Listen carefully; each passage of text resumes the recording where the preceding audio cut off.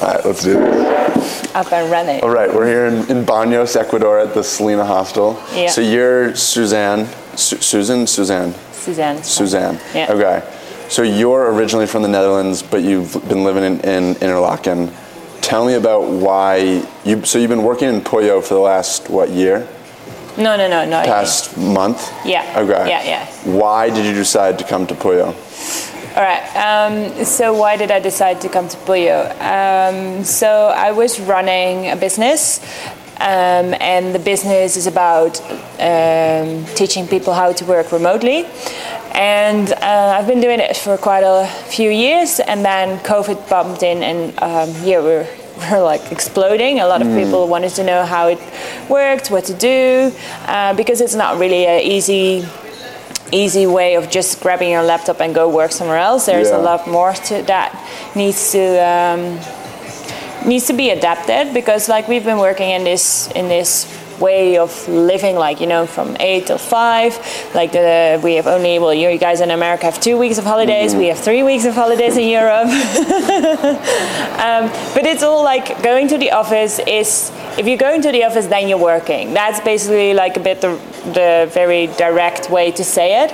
And now with being not in the office, a lot of people, they got into problems with like burning out, like they don't know how to handle it because they're stuck with their mind in this same structure as we have done for many years. So since COVID happened, it was getting a bit trendy, the remote working, and I didn't really like the way, it is a bit too like, I can work remotely, so yeah, that's what I'm going to do. But it's more the personal development and the skill to know what you want instead of what the society wants you to do. So that's what I always said about working remotely, but with COVID it sort of got a different direction for a lot of people. And so a lot of people are quite disconnected with themselves. They don't really know what they really want from the inner self. They're more like, this is what society wants, and they think it's the same what they want. Right. And has that been a journey for you? How have you figured that out for yourself? Well, a few years. I started working remotely like about 8 years ago, and I started because I really wanted to have the freedom just to go and travel. And along the way, I figured out that it's way more than just grab your laptop and travel. Like, you need to know what's good for you. And so I did a lot of research in it. I did a lot of workshops, courses, everything. I followed quite a bit, and I'm on it. I mean, it would be weird if you have been living in this, how do you call it, like bubble that the society created. Like, I'm 32, like I've been living in that bubble for many, many years, so it's really hard to switch it around, like in your own mind, but also with all the people around you and stuff like that. So it's been a journey, and it still is a journey.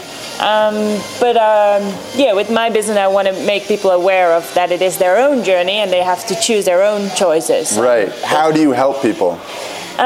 So we do it in different ways. So it can be like one-on-one. But I prefer actually like in bigger groups, because a lot of people feel very lonely in their thoughts of, like, they have the idea they are different because they have these thoughts and they want to change, but the whole society around them, they're stuck in the 8 to 5 rhythm. So I think it's good to work with more people, and then consulting, coaching, a lot of assignments, figure out stuff. Right. And so you were telling me a little about, you were saying like what drew you in was like the disconnect between people working remotely and then nature. How have you kind of combined those two? Well, to be honest, I got into a burnout last year as well. And it was actually, I thought it was quite funny in the end, not at that moment, in the end, because for a lot of people, I had everything. Like, I had the best job. Right, like paper. On paper, exactly. Like, I could go wherever I wanted to go. I had a good running business. I just moved to Switzerland as well, the place where I always wanted to be because I love outdoors. So on paper, like, I had everything. And then I got into the burnout. Yeah, quite a bad one, to be honest. And then I figure out that you can have everything which you would like to have, but as long as you're not connected with yourself, right, you basically don't have anything. So I figure out in Switzerland, and you've been there, the mountains are magical there. That during my burnout, just go almost every day outside, hike, walk, climb, whatever I feel like.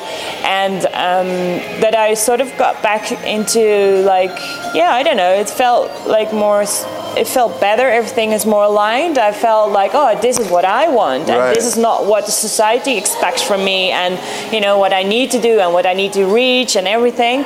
And to be honest, like all the things that I'd reached so far, I still love them. But there's a change inside of me, and that like I enjoy them way more than before.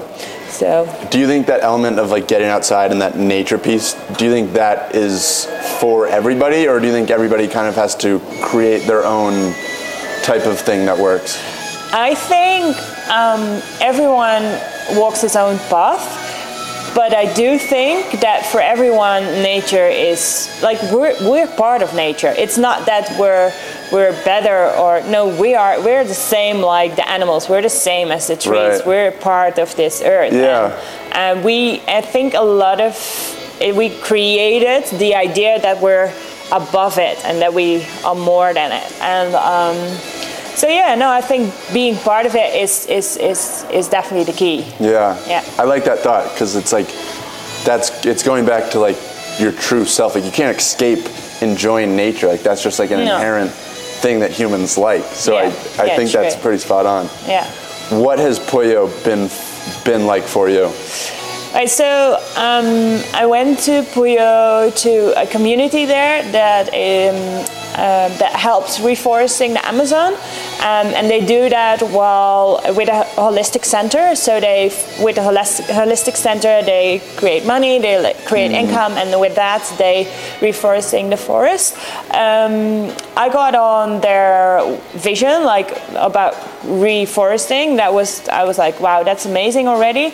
And then the holistic part behind it is very close to what I just said. Like we go really quickly to coaches and like to do, but if you do this, then you'll be fine. And we trying to get the answer from other persons. So I go to the coach, he will fix me up.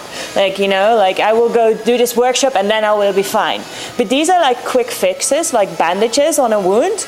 But as long as you don't heal the wound from the inside and cure, like really take care of it, then you won't heal it. So. Okay, so you're saying like you have all the tools and abilities within yourself to heal yourself. Yes, the only thing that we don't do is to stop, to like push the stop button and pause and just listen to ourselves. Right. We just continue running, and even go to a coach and you're running, and then you go to a coach, okay, thanks for the information, and you continue running, instead of like let it sink in and really think, what do I want, how do I want, and listen to your body. So that's one of the things for me in Puyo, like slow down as well, but also see what kind of options there are to get more connected to nature in a different way that we're not used to anymore in the Western world. Right. Have there been methods that have worked for you well in Puyo that you've learned and like become and started to use more? Well, it was actually really funny. I arrived in Puyo, and like 2 days after I arrived, we got into a huge, massive storm. It's so big that like the whole community was, how do you say that? Like we're not connected to the world anymore. We didn't have electricity. We didn't have Wi-Fi. Really? Yeah, and that was like the electricity got back after 2 or 3 days, but the Wi-Fi was out for like a full week. And over there, like, yes, you can take the bus, but it's like it's a half an hour to get to the city and stuff like that. So we were really remote and away from everything.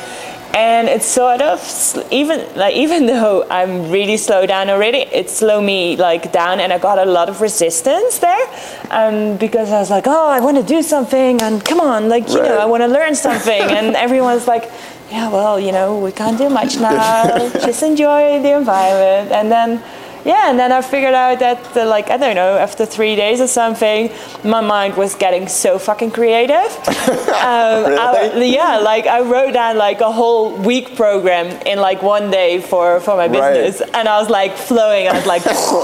So what was the lesson from that experience? Well, the lesson was that we have a lot of distractions. Right. And by really slowing down and listen and, get to the base, basically. I did during these days also a lot of meditations, and because there was not much to do, I read a lot, I wrote a lot, like really basic stuff. And then I was like, I got back to, the basics, basically. Jeez. Yeah. What has South America been like for you? What were your expectations going into it, and what has reality been? All right, so I've been multiple times in Latin America, and I always love it. Why? Why? Yeah, good question. It's a love-hate relation, I think. It is the non-structure that's here. Yep.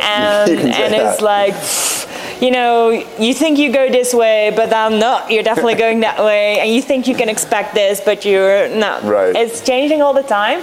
So you just have to be in a moment, because if you want to plan too much, if you want to go too much forward and do too much ahead, then it doesn't work. And that's definitely something we do in the Western world, but here it doesn't work. So you just have to be in the moment and just flow with what happens and just be flexible, and that's it. Right. So that's what I love about South America, besides the dancing. Yep.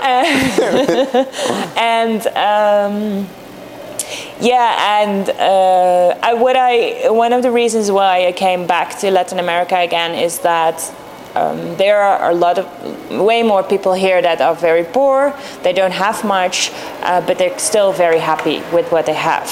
And I think that's something we can learn from as well. Like, we live in a world with a lot of material and, gaining that. And people don't have that here, and they still, I'm pretty sure most of them are more happy than we are. Right. It's something also, I think, special, and to see. What can we do to move closer to that happiness? I think the first step is stepping out of the society, what the society created, and start listening to yourself. So literally press that stop button and just don't do anything for a while. Right.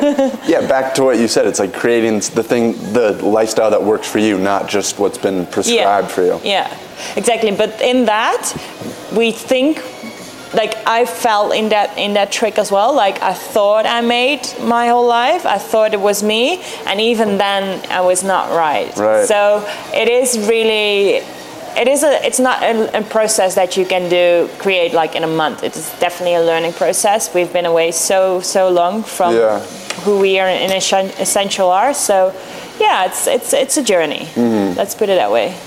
I was going to say we should have introduced you as you're a gold medal winning whitewater rafter. Yeah. Tell me a little bit about that. All right. Well, it's been the first World Champions that I did was in 2011. These ones were in Costa Rica. Also the first time I got in Latin America as well.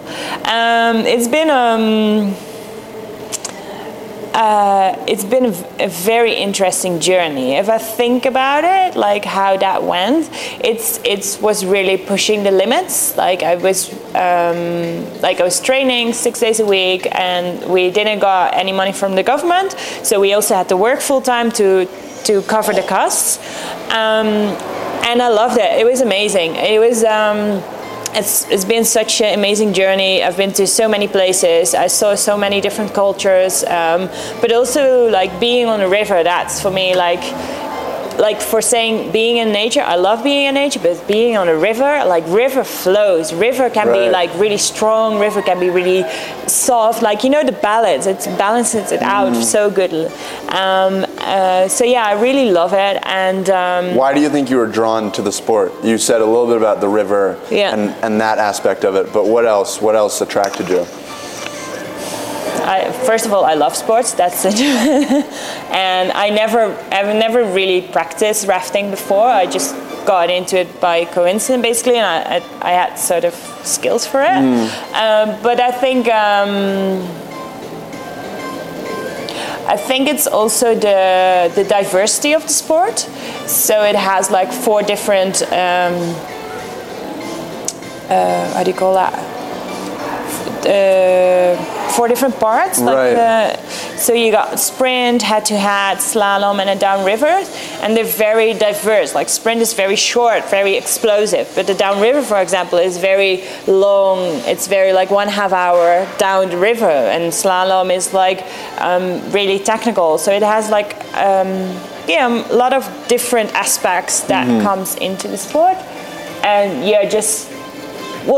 rafting is on rivers. It is on beautiful spots. Like it's always, like my first in Costa Rica, that was in the jungle. Like it was like we did like the downriver for 1/2 hour, and then we still had to float for an hour to get out of the river. That was the only spot where we could get out. And you just look around and you're like, wow, it's so amazing. So it has the beauty, like the really beautiful parts of it. It has really the motivation and the strong and the masculine energy, like really pushing.